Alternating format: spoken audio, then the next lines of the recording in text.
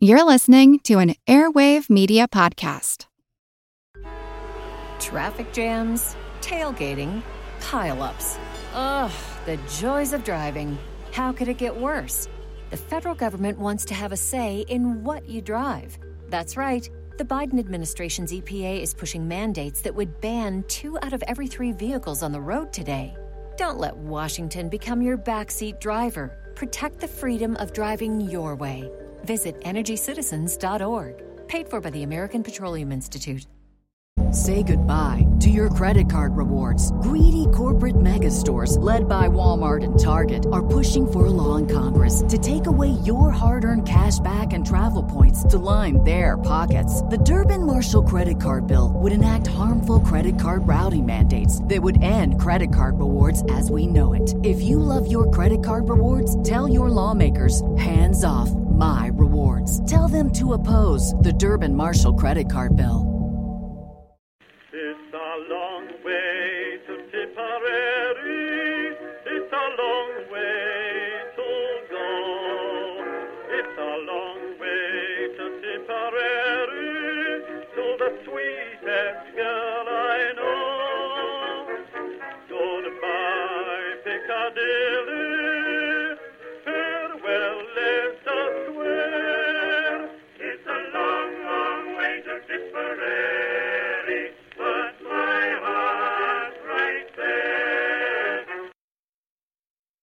Hello everyone and welcome to History of the Great War episode 233.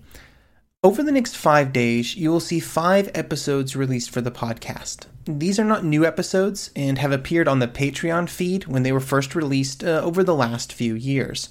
I wanted to quickly explain why I decided to release them here on the main podcast feed. When I first started the Patreon campaign for the podcast, I didn't really know what kind of content would be appropriate to put behind the paywall. Along the way, I released some episodes on topics that I initially thought were ideal for this purpose, like events in Africa or China. But what I've come to realize is that by keeping that information off of the main podcast feed, I was doing a disservice to those events, a disservice that is so often done in history books, where the actions and sacrifices of individuals in those areas are forgotten simply due to omission. Unlike in books, I have the ability to fix this problem, and therefore over the next 5 days, you will see 3 episodes on the African theater, an episode each for China and India during the war. I also want to point out that the episodes on Africa are a bit older, they're from 2016, so they may sound a little different. I hope you enjoy them, and as always, thank you for listening. Hello everyone, and welcome to History of the Great War Premium Episode 32. While much is written and talked about concerning the European theaters of the war, the theater that saw the longest duration of combat during the First World War was actually in East Africa. During the 4 years and 3.5 months that the war would last in this theater, the German General Paul von Lettow-Vorbeck would lead his troops against a variety of nations. Britain, South Africa, Belgium, India, Portugal, and others would all send troops into the German colony. During this time, Lettow-Vorbeck would become one of the most famous German generals of the war. His guerrilla campaign would become a celebrated model of resistance against an opponent with vastly greater resources. For most of the war, he would move around Africa while avoiding large confrontations and also attempting to suck in as many Allied resources as possible, which was a goal he would have some success in achieving.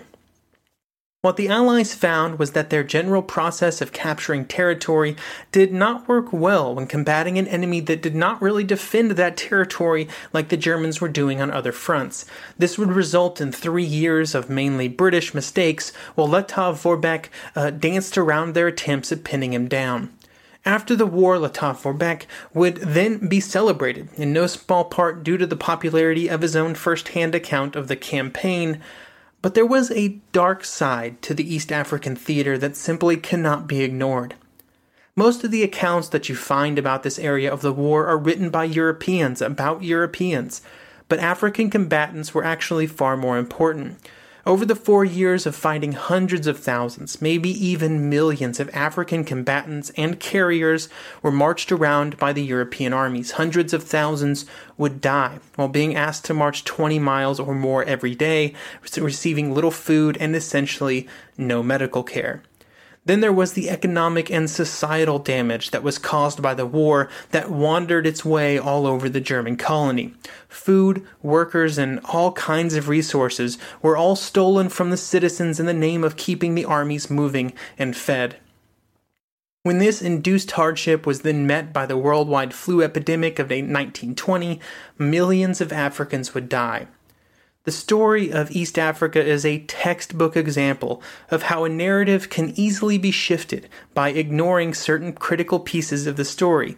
Hopefully we can shed some light on it during the next 3 Patreon episodes. Today we will discuss the situation in the German colony before the war began, and then look at the opening moves of 1914. Then in episode 2 we will continue the story during the most militarily active portion of the war, which was the years 1915 and 16, during which the Germans could still field a substantial number of troops. Then in the final episode, we will take the story to the end of the war, when the Germans would actually be forced out of their colony altogether before learning of the end of the war in Europe. The third episode will close out by looking at the legacy of the theater and also the disastrous aftermath for the African citizens of German East Africa. Our story today starts not with a discussion of the Germans or the Europeans, but instead a group of individuals called the Askari. The Askari were professional soldiers that were trained by the Europeans in Africa. They were given training and equipment that would allow them to fight with mostly European methods. The motivations of the Askari were hugely varied, with many seeking wealth and power that they hoped that they could gain through the Europeans, while others were just hoping for respect. Critically, once they became part of the Askari, they were no longer considered Africans, either by the Europeans or the other Africans. They were different apart, and they would look down on the non-Askari natives just like the Europeans did. This separation continued after their soldiering days were over, and instead of returning to their past lives, they would retire to communities formed completely of other Askari. These men were critical to Vorbeck's war effort, and he always considered them to be of lesser quality than his European troops. And just so we're clear, this evaluation was based almost entirely due to deep-seated racism that Vorbeck harbored. Just like many other Europeans at the time, Vorbeck believed that the Africans needed white Europeans to lead them, and when describing his European officers, Vorbeck would often speak of how they had gained the respect of the Africans, like with Lieutenant Colonel von Bock, who he would describe like this, quote, "His true chivalry and fatherly care soon won him the hearts of his black comrades, to such a degree that he was in their eyes the bravest of all Germans, and they clung to him with touching loyalty." End quote. These types of descriptions were laced with racism that would run throughout all of Vorbeck's accounts of the campaign. Even though they were considered lesser than the Europeans and they were often treated very poorly, the Askari never revolted against German rule. The British expected them to, and based some of their war plans around this idea, but it never happened. The British Colonel Meinerzhagen would say that he was impressed by the German Askari, saying that, quote, "they can stand a great deal of punishment and will stand up to gun and machine gun fire." Throughout most of the war, the German armed forces in East Africa were made up primarily of these African troops, with Europeans only being a minority within Vorbeck's forces. Another incredibly important group that is even less present in histories of the war are the carriers. Given the terrain and infrastructure of Africa at this point in history, it was critical that an army have many times its numbers and people just to carry supplies. There could be tens of thousands of these carriers at any given point in the campaign, carrying everything from food to ammunition. They were treated very poorly, and were often considered almost expendable. When more were needed, they were simply conscripted from villages on the path of the march, and they were generally paid something, but generally very little, given the amount of backbreaking and often deadly exertion that was required of them. We will talk more about the numbers of casualties among these carriers in episode 3, but just try to keep in mind that there are thousands of Africans who are trudging behind the combat troops all throughout Africa as they crisscrossed back and forth, sort of dodging battles. In his history of the war, Vorbeck would say that there was not a single African tribe that rose against the Germans, and that he did not have to divert a single squad to keep the natives in line. This was untrue, and the evidence of this starts before the war even began. The German colonies were prestige items for the German Empire. All great powers at the time had colonies, and so the Germans wanted to get in on the game. They were late entrants into the colonial quest due to Bismarck and his belief that Germany not only did not need colonies, but also, in fact, they would be detrimental and worthless in terms of resources. Eventually, Bismarck would no longer control German policy, and the hunt for colonies was on. Many looked to colonies due to the economic benefits, but there was also some that saw them as a solution to the population problems that many believed Germany would face in the coming years, as their population continued to increase. Vorbeck was also of this mind, and he saw the colonies as a solution to possible overpopulation in Europe. As a general rule, the African colonies ruled by the Germans were not great places to live for native Africans. They were given very few rights, and the European settlers were essentially allowed to do whatever they wanted.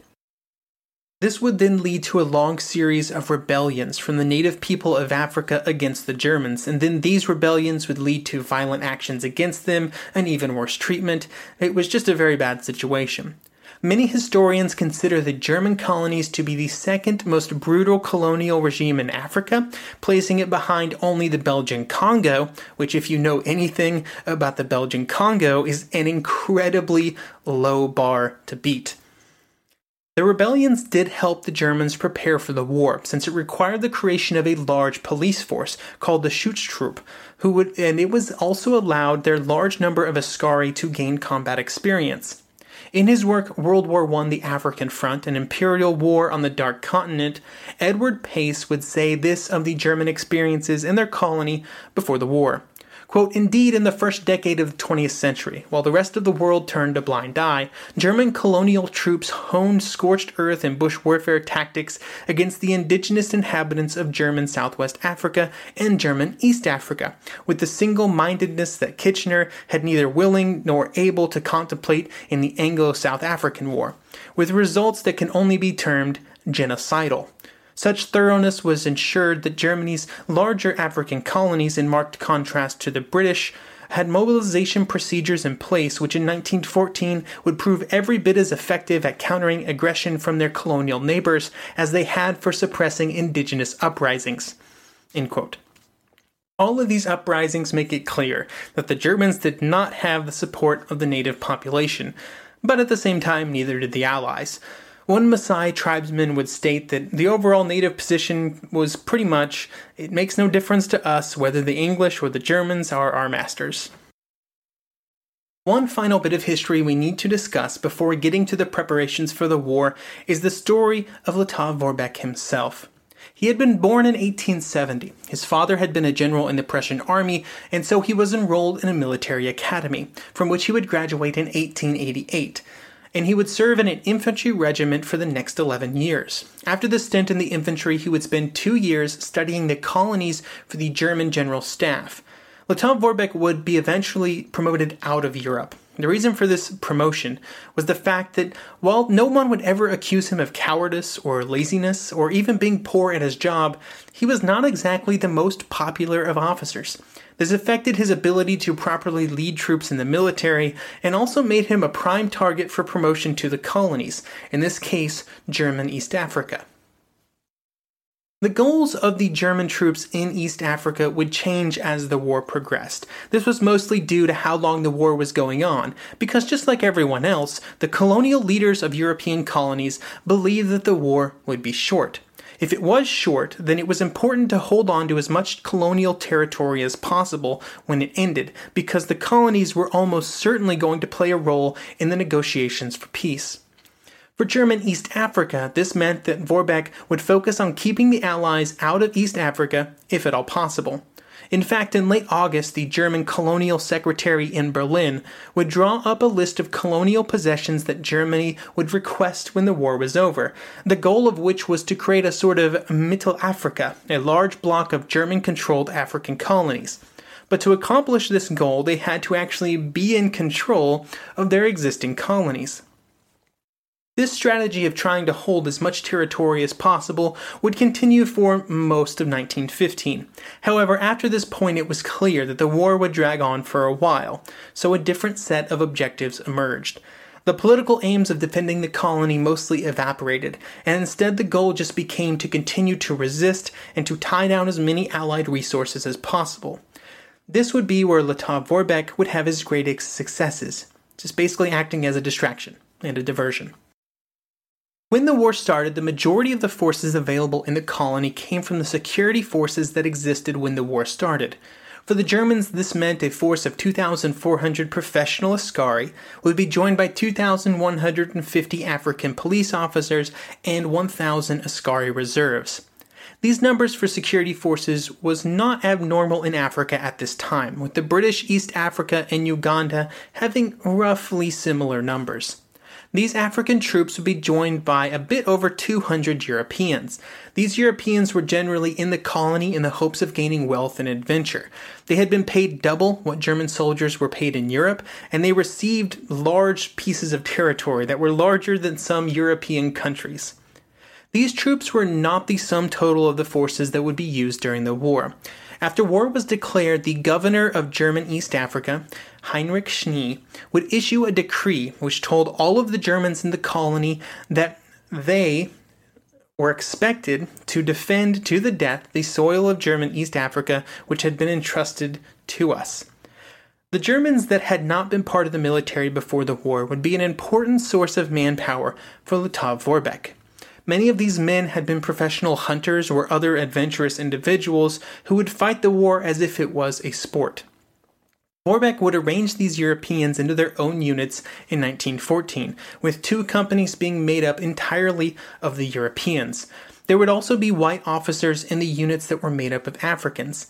Lettow Vorbeck preferred this arrangement, believing that the European units were of higher quality and that the African units had to be led by Europeans to be effective. As I said, very racist.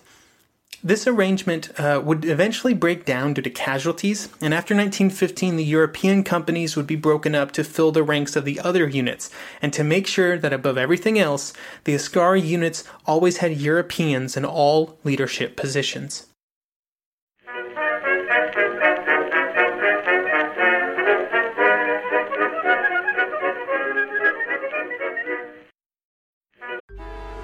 Traffic jams, tailgating, pile-ups.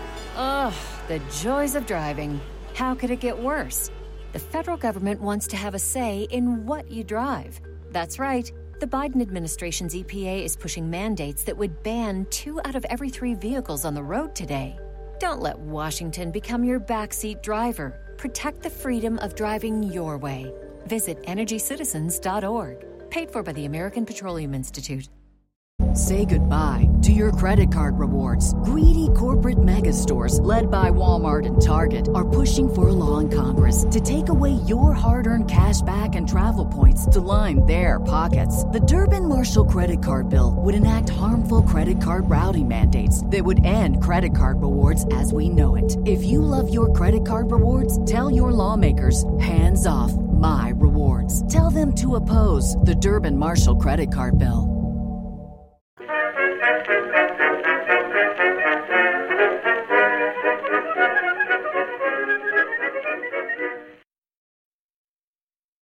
When Lettow Vorbeck arrived in the colony and took over as leader of the defense, he brought with him some different ideas around how the colony should be defended.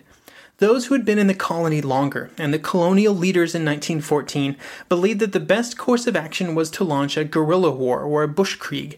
They felt that this plan was required due to the fact that the colonial defenders would almost certainly be outnumbered by the British invaders.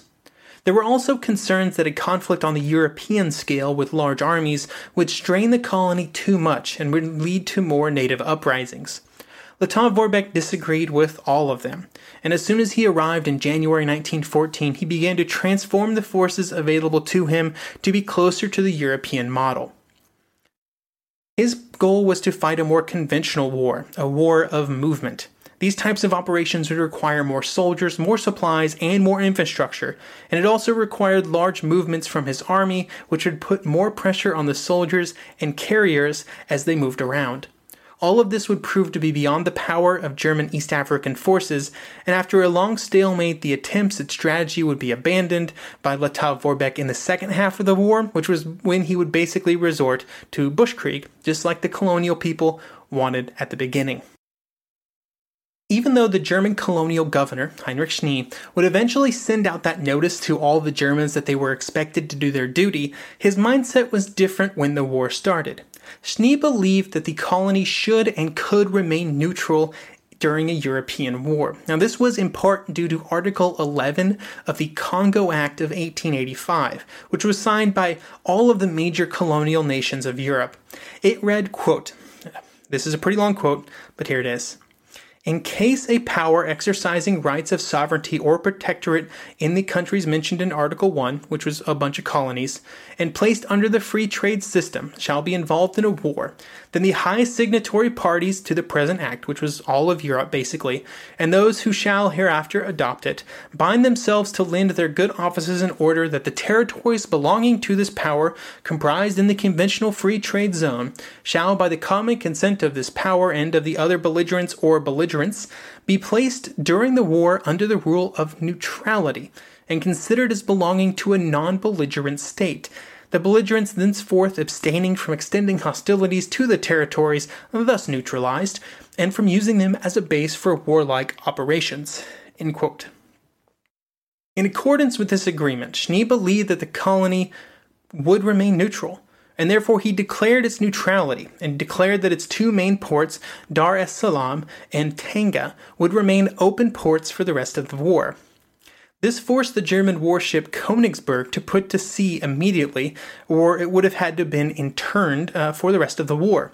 Lettow-Vorbeck was not a supporter of these actions. He believed that declaring the ports as opened was basically just going to give them to the British. He believed that the British would land troops and then march them into East Africa, completely disrespecting the declaration of neutrality.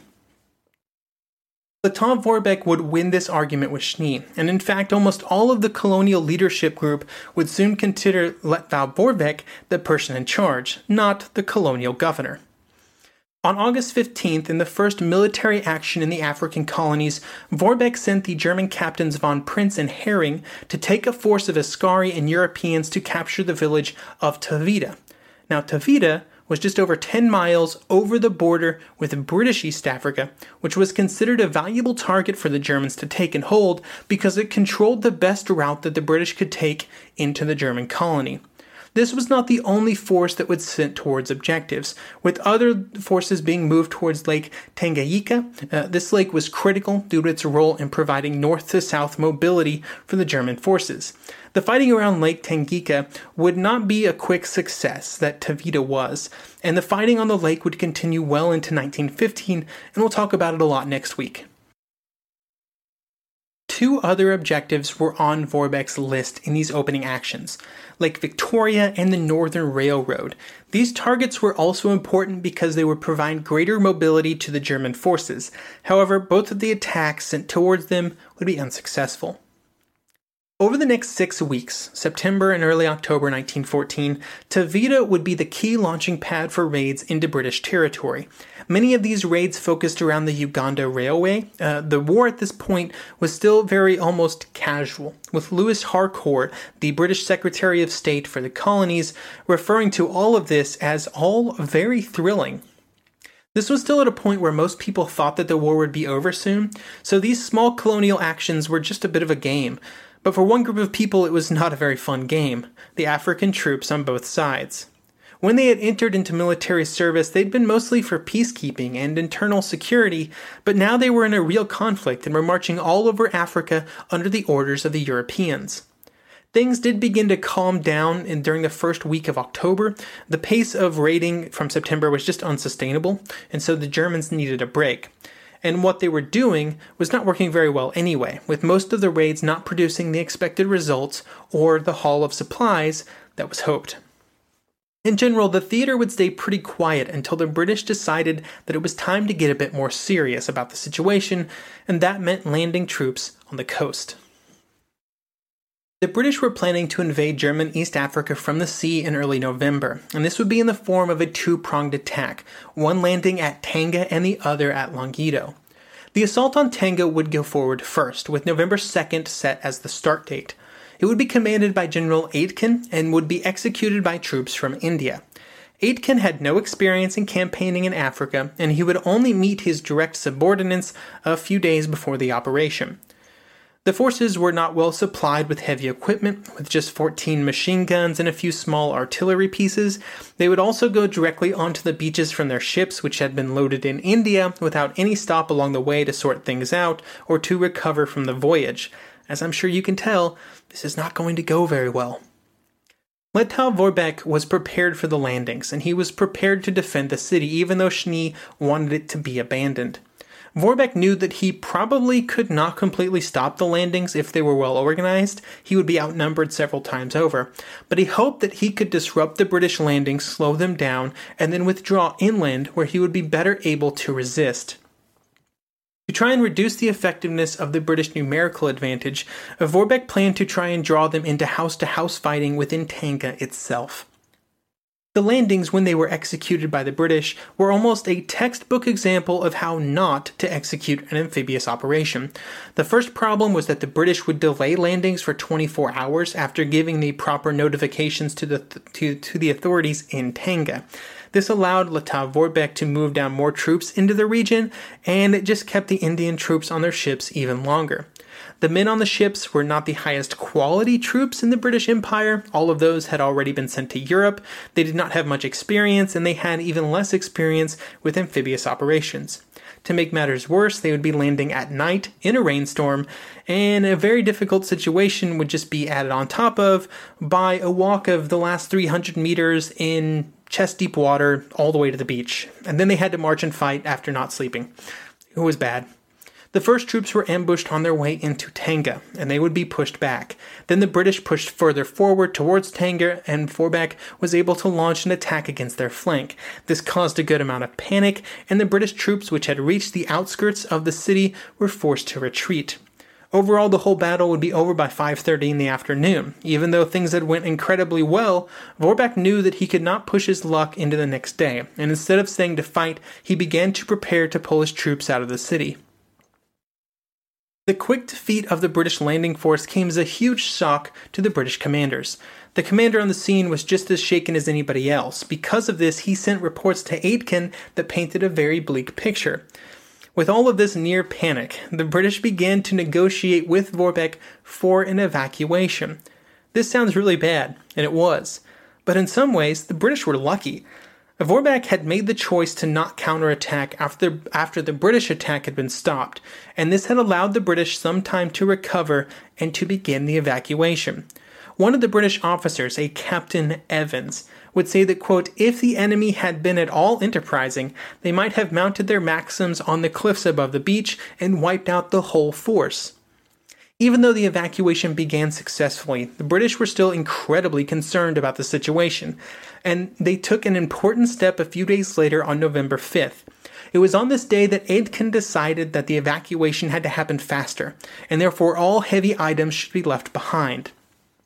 This provided Vorbeck with a gold mine of items, including 8 machine guns, 450 rifles, 500,000 rounds of ammunition, coats, blankets, and telephone gear.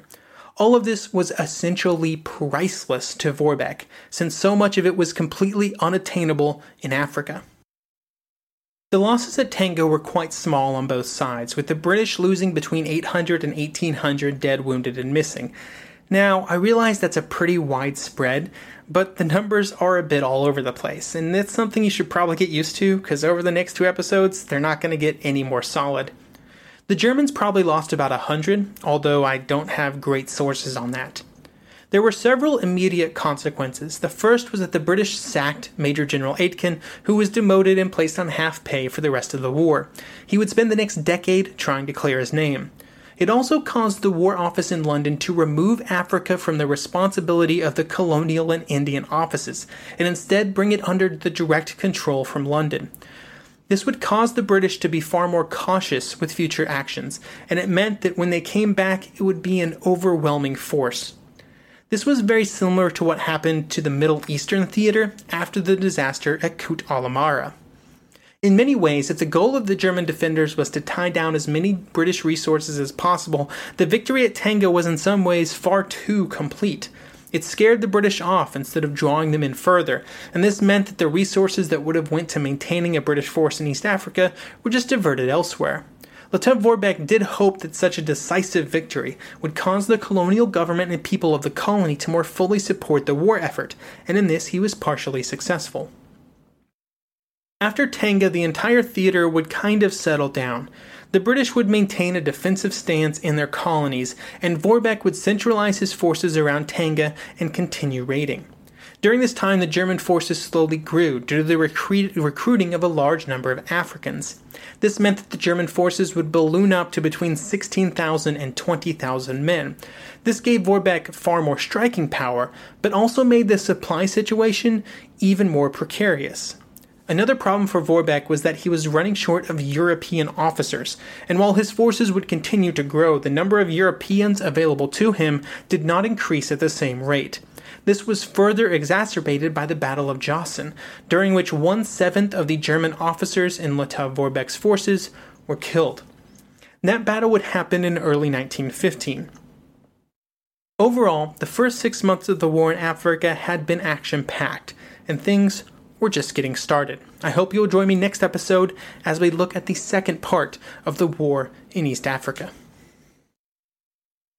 Piccadilly, farewell, let us swear. It's a long, long way to Tipperary.